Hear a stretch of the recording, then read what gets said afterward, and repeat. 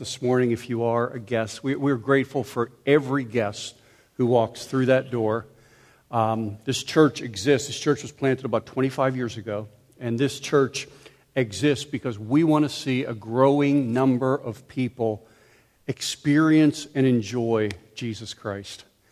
And in fact, we're part of a network of churches called Sojourn Network that plants churches in different parts of the country. And we right now have the opportunity to be involved through that partnership with planting churches in Atlanta and Denver and Indiana and Ohio. And it's an area where we feel like God is calling us forward as a local church. So being able to be together this morning and having our guests join us as well is part of that experience, and we thank God for you. So let me just fill you in a little bit about what we're doing as a local church. We have, over the past 7 or 8 weeks, been in a series that has been dedicated to understanding a new statement of faith that the church is moving towards. So the title of the series is Truth Matters, and the statement of faith is the Gospel Coalition Statement of Faith. It's been a statement of faith that's been used, accepted, enjoyed, and established in churches throughout this country and in other parts of the world as well. So we've been going now through each article because we realize it's not enough to just simply announce a statement of faith. We really want the people of the church to understand it, to understand the content and the substance behind what the statement of faith professes, so that in becoming a part of Four Oaks, you know what you're becoming a part of. You know what we believe. And so we've been going through each article, and you guys have been doing, by the way, a great job of following this along, of asking great questions. We're so proud of our church and the way that the church is engaging the material. So thank you for doing that. And we're delivered this morning to article number 7. So you can open up your Bibles to John chapter 1, but I'm going to begin by reading to you from article 7, which is on the redemption of Christ. And this is how it begins. We believe that, moved by love and in obedience to his Father, the eternal Son became human, the Word became flesh, fully God and fully human being, one person in 2 natures. The man Jesus, the promised Messiah of Israel, was conceived through the miraculous agency of the Holy Spirit and was born of the Virgin Mary. He perfectly obeyed his heavenly Father, lived a sinless life, performed miraculous signs, was crucified under Pontius Pilate, arose bodily from the dead on the 3rd day, and ascended into heaven. As the mediatorial king, he is seated at the right hand of God the Father, exercising in heaven and on earth all of God's sovereignty, and is our high priest and righteous advocate. We believe that by his incarnation, life, death, resurrection, and ascension, Jesus Christ acted as our representative and substitute. He did this so that in him we might become the righteousness of God. On the cross, he canceled sin, propitiated God, and by bearing the full penalty of our sins, reconciled to God all those who believe. By his resurrection, Christ Jesus was vindicated by his Father, broke the power of death, and defeated Satan, who once had power over it, and brought everlasting life to all his people. By his ascension, he has been forever exalted as Lord and has prepared a place for us to be with him. We believe that salvation is found in no one else, for there is no other name given under heaven by which we must be saved. Because God chose the lowly things of this world, the despised things, the things that are not, to nullify the things that are, no human being can ever boast before him. Christ Jesus has become for us wisdom from God. That is our righteousness, holiness, and redemption. Now, this statement covers the birth, life, death, resurrection, ascension, and mediation of Jesus Christ. But recently, we have had two different series, the book of Acts and then the Beyond the Shadowland series, where we've actually talked about the ascension and the mediation of Christ. So we're going to confine our examination to that portion of the statement that we haven't covered at all in a while. So a good passage to turn to establish this, because it's not enough to just affirm a statement of faith. It's not enough to simply believe it. We've got to understand where is it drawn from Scripture? What is the source? What is the authority behind what we're professing that we believe? So let's go to John chapter 1, and I'm going to read verse 14 of John chapter 1, and we'll look at some other verses as well, but let's start here. And the Word became flesh and dwelt among us, and we have seen His glory, glory as the only Son from the Father, full of grace and truth. So the series is Truth Matters. The title for this morning's message is Truth Matters, God Saving. God Saving. So let's pray together. Lord, we thank you for statements of faith to establish what orthodoxy represents. But we thank you all the more for your word. And Lord, we pray that you would help us now as we go to study your word. We realize that there is nothing relevant, there is nothing significant, there is nothing permanent that can take place this morning unless you, by your Holy Spirit, grant illumination. So be with us and grant us that. In Jesus' name we pray. Amen. I want you to listen carefully to what I'm about to say, because it will tell you something about why this article is so important. In fact, it will tell you something about why this passage that we just read is so important as well. And that is that what comes to your mind when you think about Jesus reveals how well you really know him. Let me say that again. What comes to your mind when you think about Jesus reveals how well you really know him.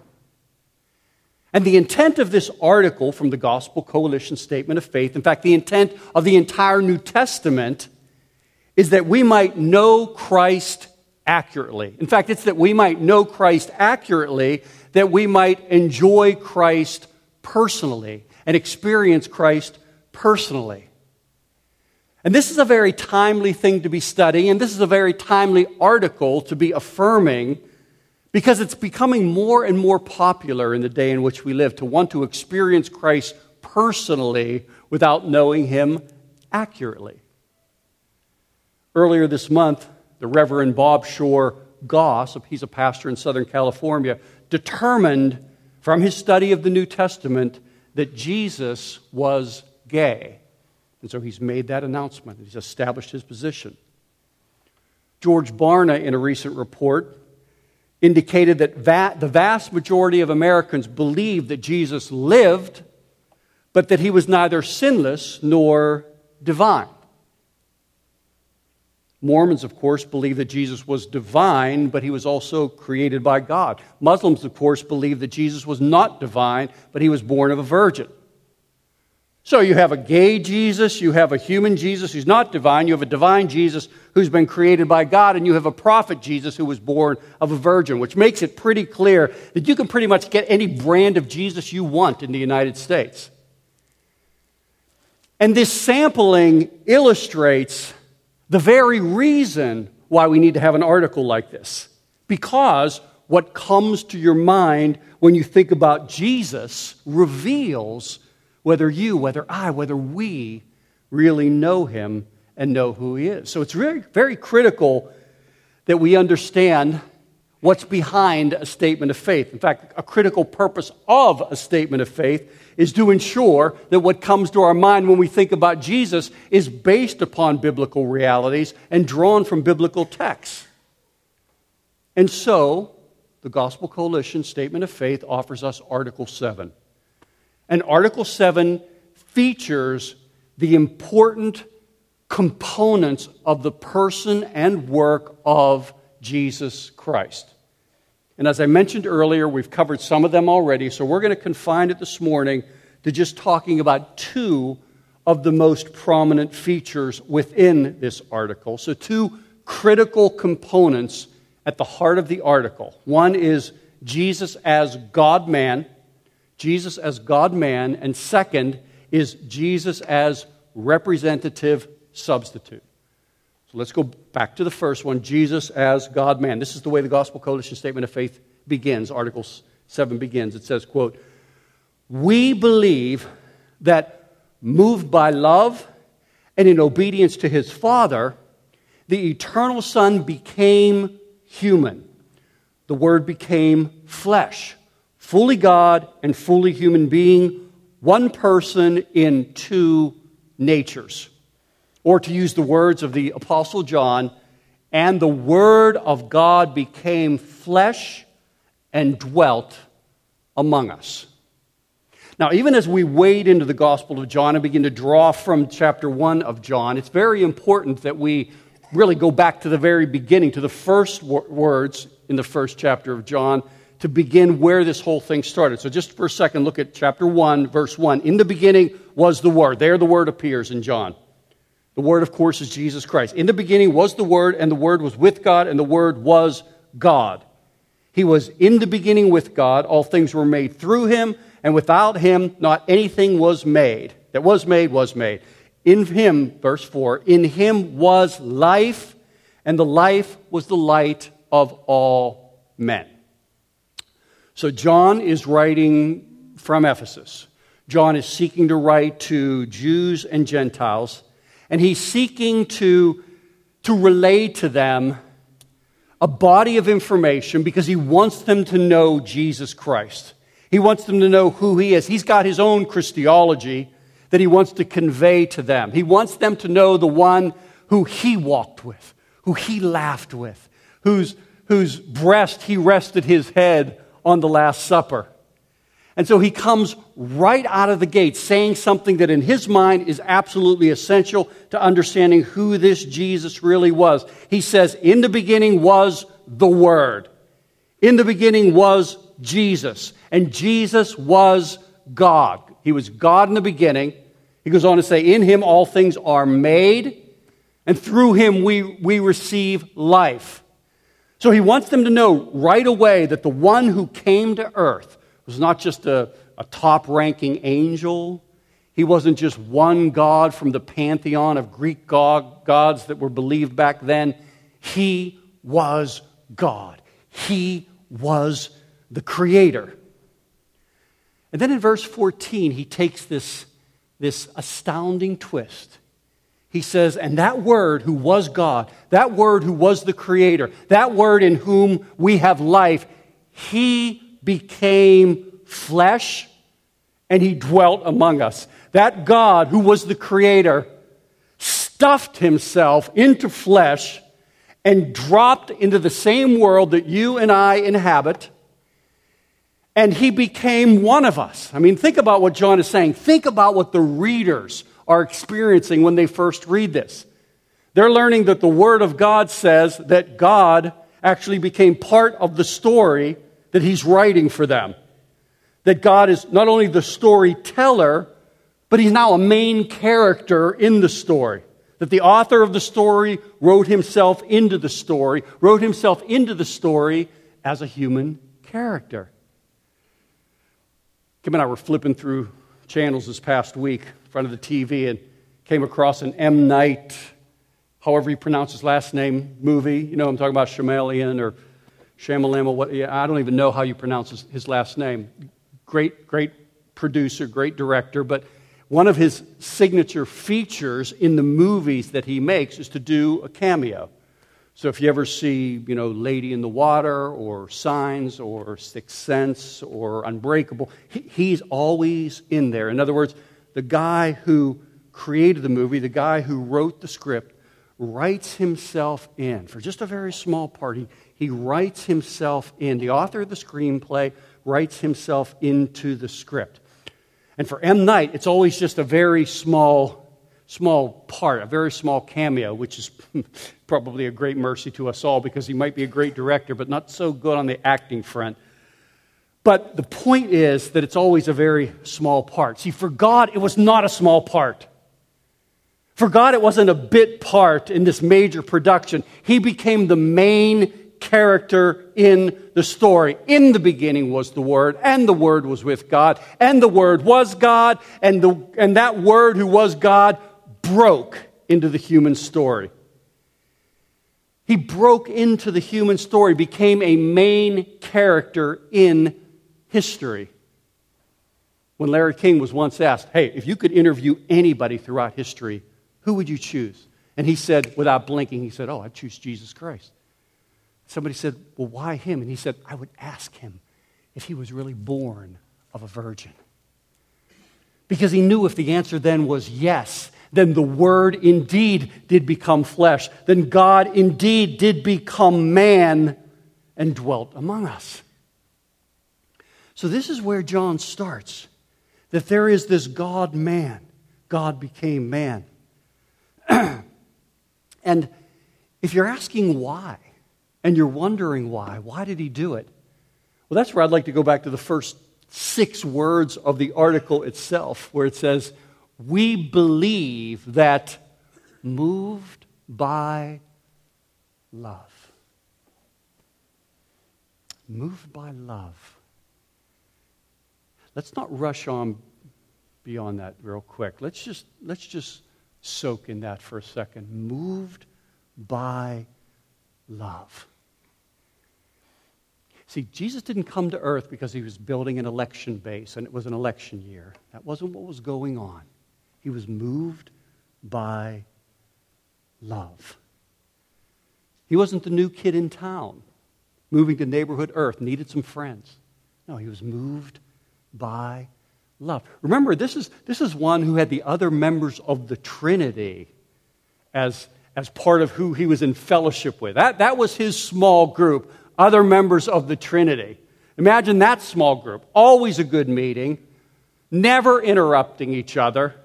Insights always brilliant, always spot on. Nobody ever misses it because of his love. See, love for God meant that he was going to move toward us in Jesus. He was going to take initiative. He was going to create relationship with us even when we were enemies. In fact, that's part of what John is getting at here. When it says in John 1 that when he uses that word, he dwelt among us, that word dwelt literally means set up a tent. Sometimes it's translated tabernacled. God tabernacled among us in Christ. Remember how that worked in the Old Testament? Sin, because of the Garden of Eden, sin had separated us from God, had broken the relationship that Adam and Eve, and consequently we had with God. The communion was broken. And so in the Old Testament, God sets up this tabernacle where in the middle of the tabernacle, a tent was pitched, and it was in the midst of the people. It was symbolizing, it was signifying that God was in the midst of his people. God was tabernacling. His presence was there among his people. But that tabernacle was only ever temporary. And so what John 1 announces is that God became flesh to set up his tent among us once again, to tabernacle among us, to be with us, to be right in the middle with us. Not to be distant. Jesus didn't arrive with an entourage that was insulating him, that you really couldn't get to him because there are so many people in orbit around him. He didn't move into a high rise where the security guy has to buzz you in order to get you in so you can get near Jesus. Jesus pitched his tent among sinners. He planted God's flag right in the middle of God's people. In the Friday news conference, they talked all about how the Confederate flag was being lowered in South Carolina in front of the Capitol, because there was belief that the Confederate flag fragmented people, it divided people. Well, Jesus pitches his tent among his people and plants his flag that unites the people of God. In other words, the fellowship that we once lost was found. It rekindled the connection and the fellowship. And this is part of what was taking place with Jesus coming, as we read on. It says let's skip down to verse 18. This is part of what was going on. No one has ever seen God, the only God, who is at the Father's side. Jesus was the only God who was at the Father's side, of course, along with the Spirit. He has made him known. The one who was along at the Father's side also made the Father known. The Greek word there for made known, exegeomai, it literally means to exegete. It's where we get the word exegete. So think about what's being said here. Just ponder this for a second. That Jesus exegeted God for us. Jesus unpacked God. He interpreted God. He made God known. So Jesus came not only to embody God, not only to convey God to us, to give us a sense of who God was and what God was all about, but he also came to exegete the heart of God, to make God known, to unpack God's love, to give us a sense. People say, well, why was there the fall to begin with? Had there not been the fall, we would have never had a sense for what the love of God really was. Because it was in the fall and at the cross and through the resurrection that the love of God was truly embodied. And we began to get a sense God loves us so much that even when we're enemies, he'll reach out to us, come after us, take initiative, pull us to himself. What a love! But we wouldn't understand it. We wouldn't see it apart from the cross. So Jesus became God's self-disclosure. God opening up himself to us. And think about that. Opening up himself to us while we hated him.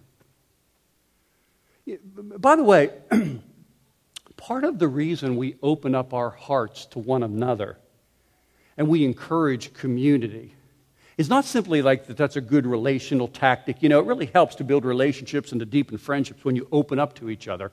Well, that's true, but that's not the first and primary reason we do it.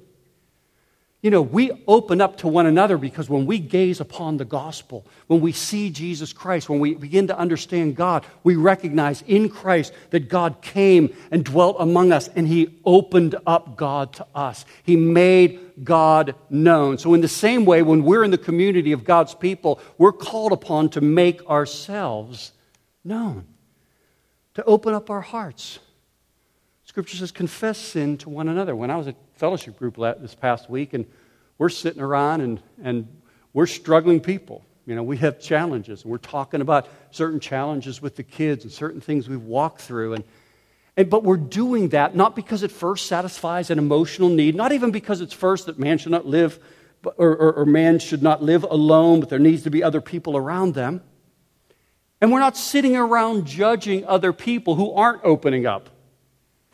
We have to recognize that the claim is upon each of us to be made known, to have our own self-disclosure in the same way when we gaze upon God in the gospel and we see Jesus, he made God known.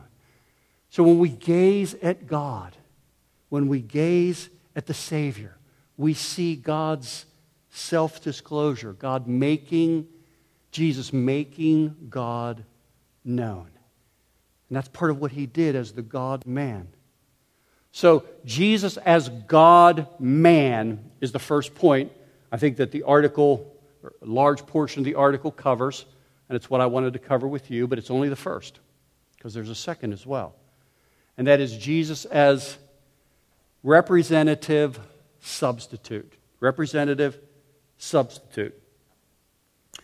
Now to cover this point, we're actually going to need to go into a speed round with Bible passages. But let me first point you to a section of the article. Let me just give you the slice of the article, which that I'm looking at here, which reads this way. We believe that by his incarnation, life, death, resurrection, and ascension, Jesus Christ acted as our representative and substitute. Now, here's where I want to go with this. The gospel is not simply a story of God becoming man and just muscling through the worst the world could throw at him. You know, like Jesus saying, I'm going to go to earth and I'm going to serve and suffer, and in doing so, I'm going to show them how they're supposed to live before each other. I'm going to go to earth and I'm going to serve them, I'm going to suffer, and in doing that, I'm just going to be a great example so that they can follow me in my footsteps. Because other religions have great examples too. I mean, the Jews have Moses and Abraham. Islam has Muhammad. Buddhism has Dalai Lama, who seems like a pretty righteous guy and has written books on the bestseller list, the New York Times. See, my point is that other folks or other religions have folks who can help men and women find their place in the world. Only Christianity teaches that someone else took our place in the world. Big difference. Other religions throughout the world all give us somebody that we can follow as an example to help us find our place in the world. Only Christianity teaches that someone else took our place. Someone else represented us. Someone else substituted themselves for us. That's a distinction in Christianity. So you ask, well, how did that happen? How did he take our place? I've got 3 subpoints I want to cover with you under this Jesus as representative substitute. How did he take our place? Here's point 1. He represented us with his obedient life. He represented us with his obedient life. See, Adam was far more than just the first created being. Adam became our representative head. He was the representative head over all men and women, which meant if Adam succeeded in the Garden of Eden, we would have succeeded in the Garden of Eden. But Adam failed. But he was there, not simply for himself, not simply representing his family, but representing all of us. It's kind of like watching the Olympics, but not really. But maybe a little bit. It's kind of like watching the Olympics when your country is competing and you feel in that moment like they are repping you. I mean, they're there, but you're there. And as they're performing or they're competing, their successes become your triumphs and their defeats become your failures because you feel it, because there's a sense where you feel like they're representing you. In the garden, Adam represented us all, and the result is defined in a very sad way in Romans chapter 5, verse 12, that sin came into the world through one man and death through sin. And so death spread to all men because all then sinned. In other words, Adam failed the test. I mean, God only had one rule. He basically put him in the garden and said, this garden is here for you to enjoy. Go enjoy your wife. Enjoy the garden. There's many things here that can bless you. Delight yourself. Go and do all the things that are in your heart to do, except there's a tree in the middle of the garden. Don't touch it. Don't go near it. Don't eat from it. That's the only thing. But when they saw that the tree was desirable and Satan enticed them, they caved. In other words, man neglected good, men and women chose evil. But, as we learned the last time that we talked about this, that I was here at least, the beauty of that story is that God immediately promised, even in the curse, another representative who would come. Not like Adam. A different representative. The seed of the woman. The seed of Eve, who would come and crush the head of the serpent. And so then, as the story unfolds and the years begin to come, Christ ultimately appears as the last Adam. Paul calls him the second man in 1 Corinthians 15. Sinclair Ferguson calls him Adam in reverse. Adam in reverse. And the second Adam comes with a specific plan. It's set up. He's got to achieve it in order for this whole thing to work. He must live a life of perfect, sustained obedience. He must live a life of perfect, sustained obedience in an earthly body so that he might succeed where Adam failed. See, that's part of the reason why Jesus was tempted so early on in his ministry. It was like Eden Part 2. It was Adam the sequel.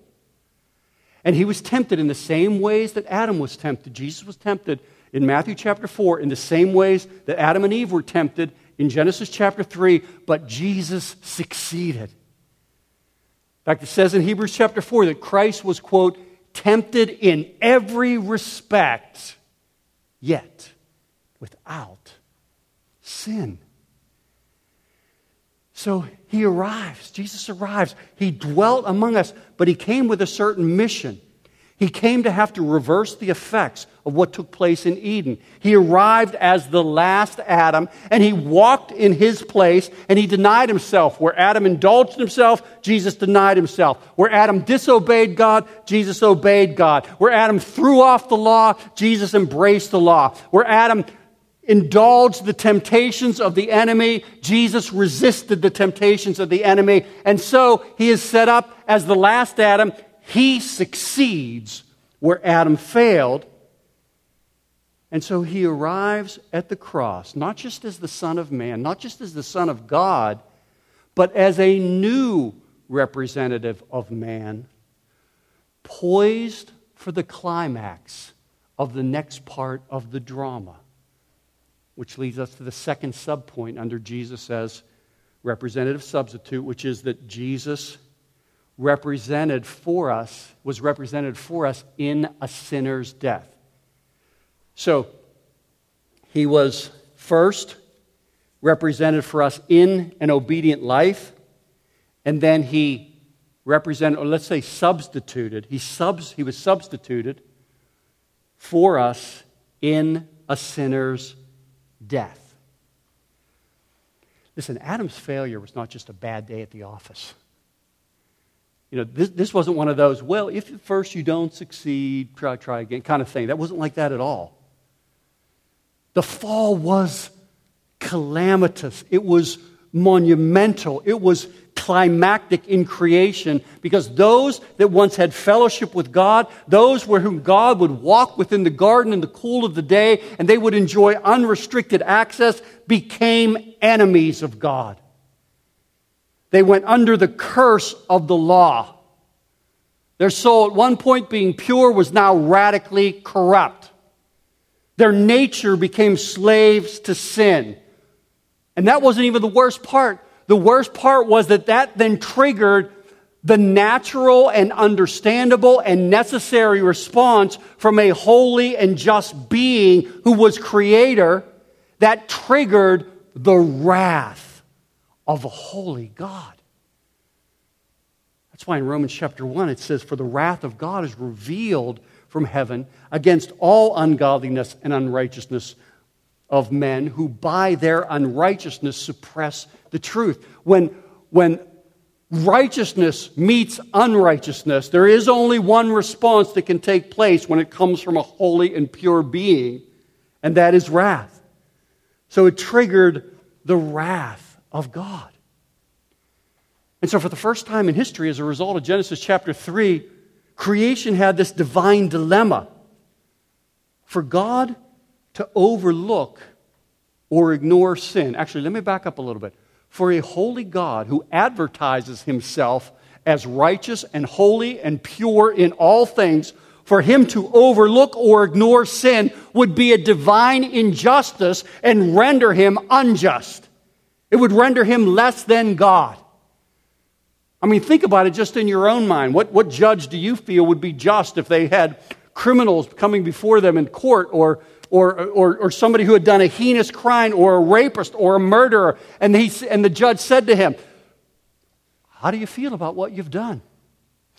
"Well, Judge, you see, I've been thinking about it, and I think I feel pretty bad about it. I think if you give me a second chance, I'm going to go out and I'm going to do it all over again." And he says, Oh, okay, well, as long as you feel bad about it, I guess that's fine. Go head out and go give it another try. I mean, there's something inside of each one of us, and I think it's because we're made in the image of God that just recognizes something is fundamentally wrong with that. There is an injustice that is monumental that can't be ignored in that. See, that's the problem, actually. That's the fundamental problem with the story of the prostitute. A little later on in John chapter 8, you have this woman who is literally caught in the act, it says, of adultery. So she's committing immorality with a married man, and she's dragged before Jesus. Of course, the man's left alone, but she's dragged before Jesus, and Jesus says, "He who is here without sin, let them cast the first stone." Because that sin, according to Deuteronomy 22, demanded that the woman and the man be killed. But Jesus said, let the righteous one here cast the first stones. And so everybody around is dropping their stones and walking away, beginning with the oldest guys first, because the oldest guys get it. And they walk away. But here's the thing. You got to think about what's going on there. And this woman had sinned in a grievous way. There was a man involved as well who had sinned in a grievous way. And there were people that were profoundly affected by that whole event. He had a wife. The guy had a wife. He was married. And she heard about this whole thing. He probably had kids. And all of this would have landed on them in a decimating way. In other words, Jesus just saying you're forgiven to the woman, that creates a problem it solves her problems, but that creates other problems for other people. What I'm trying to say is this. The fundamental problem at the core of the cross was unpunished sin. It was unpunished sin. If God is holy and just and true and righteous, He must judge sin. He must do it. He would be less than God if He did not. He would violate His nature and His word if He did not do that.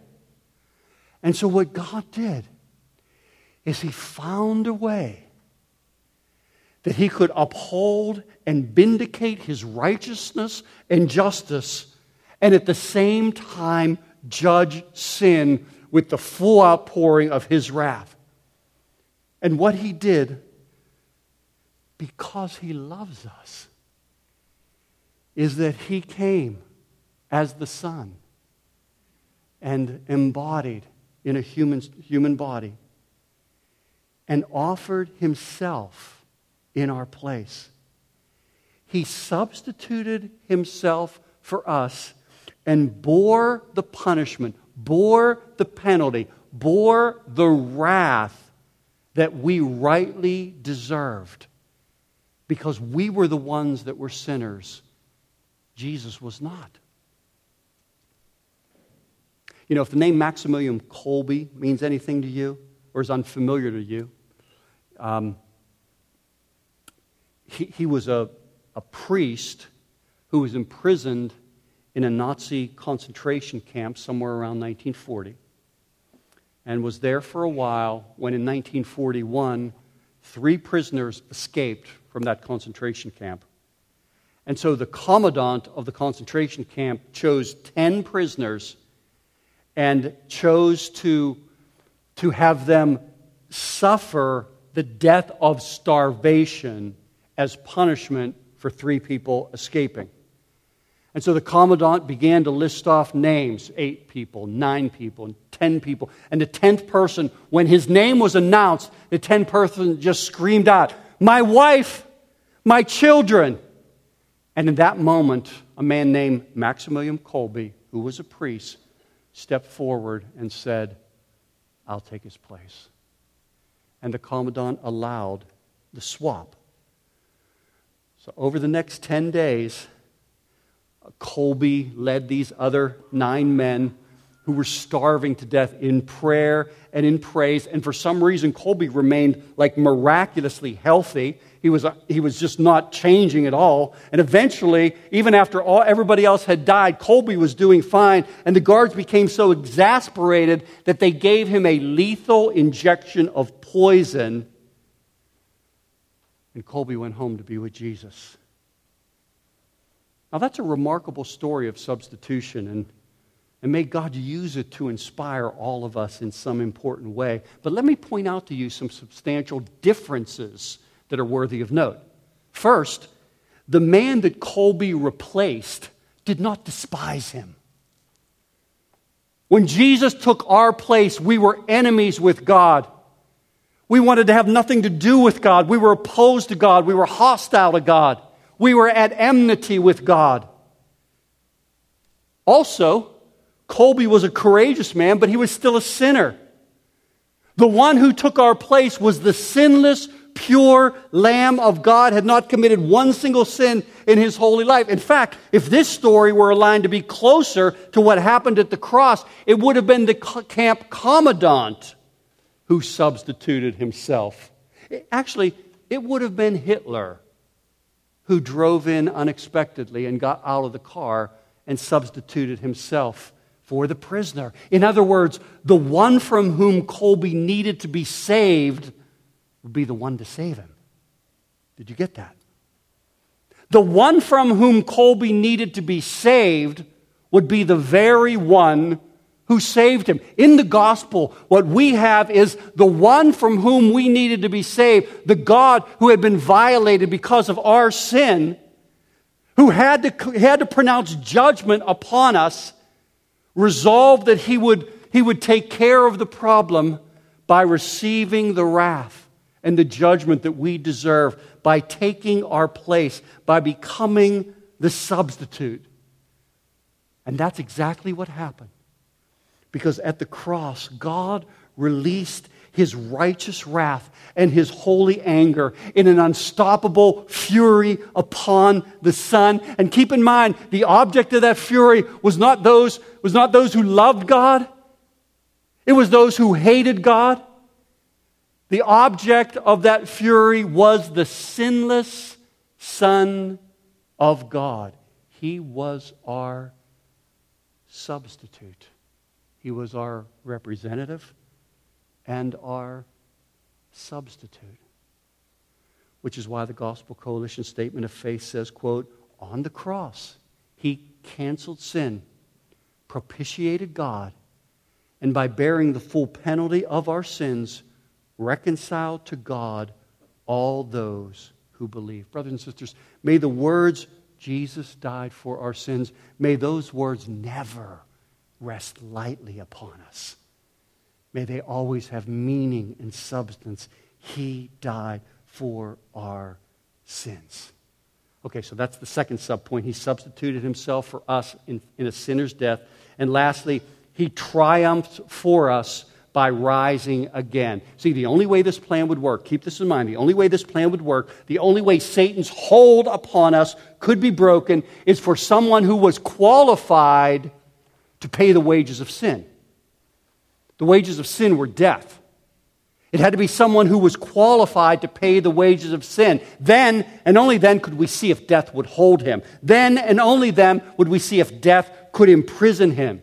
See, death held us because we deserved death. We deserved judgment. We were unrighteous. But enter Jesus. Enter the Word become flesh. It says in 1 Corinthians 15, for as by a man came death, by a man has come also the resurrection of the dead. For as in Adam all die, so also in Christ shall all be made alive. See, what we have to see is that even in His resurrection, He's representing us. On the third day He rose, signaling to earth and to heaven,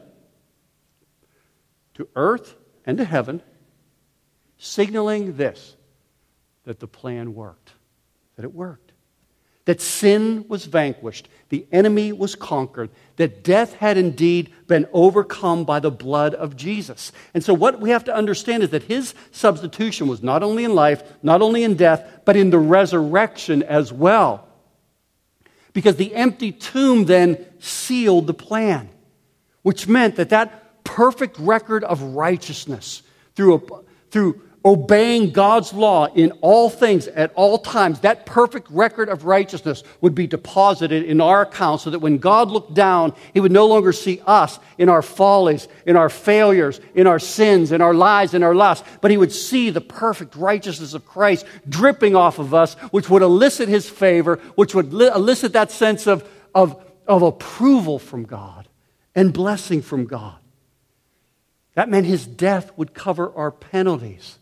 And it meant that His resurrection would conquer death for us and guarantee, and this is what I want you to think about. In fact, this is what I've been praying for. And I pray that the reality of this truth would sink home with all of us today. That His resurrection would guarantee a resurrection for you in the future. And you know what that means? That means we're going to make it. You're going to make it. Because there was His resurrection, and you are represented in Him, you've got a resurrection coming too. And not a resurrection to death, but a resurrection to life. I don't know what kind of season you've been in right now. Maybe you're getting the crap beat out of you. You know, maybe you're experiencing doubts and you feel like you've sinned away your salvation, if such a thing were possible. And maybe there is a need where you have to confess your sins to God and to other people even. And there's deep repentance that's necessary. I'm not denying any of that. All I'm saying is that the resurrection reminds even us sinners that sin doesn't win. Sin doesn't win. Suffering doesn't win. That area that you're thinking about right now, that thing that the Spirit of God is bringing up in your mind right now, that area doesn't win. Your pain doesn't win. That besetting sin that's dogging you doesn't win. And just let that sink in for a second. I mean, just imagine for a second a wealthy man came to you saying, hey, here's the deal. If you become my child for 5 years, I'll give you $100 million, and I'll deposit it in your bank account right now. Well, just imagine what life would look like right now if you knew you had $100 million in your bank account. Just imagine what financial problems might look like in the future, because you got all this money stashed away, and it's going to be yours. You don't have it completely yet, but it's there. It's bankrolled. It's coming to you. It just takes time. Just imagine how you might relate to the problems that you're encountering. Here's what I'm trying to say.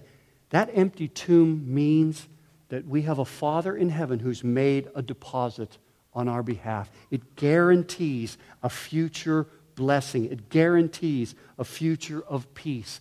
And that future awaits everyone who has called upon the name of the Lord. And this is what I want for you this morning. I want that biblical vision of a stubborn Savior. Of a Savior that loves you so much that He's not going to let you go. He's not going to let you die in your sin. He's not going to let that besetting sin that is dogging you and keeping you awake at night or convicting you, even that very thing that you think is going to take you down. He loves you so much that He will stubbornly go after you and win you and get you across the finish line. And that vision of a stubborn Savior is a biblical vision. And that's important to remember, because what comes to your mind when you think about Jesus reveals how well we really know Him. Let's pray.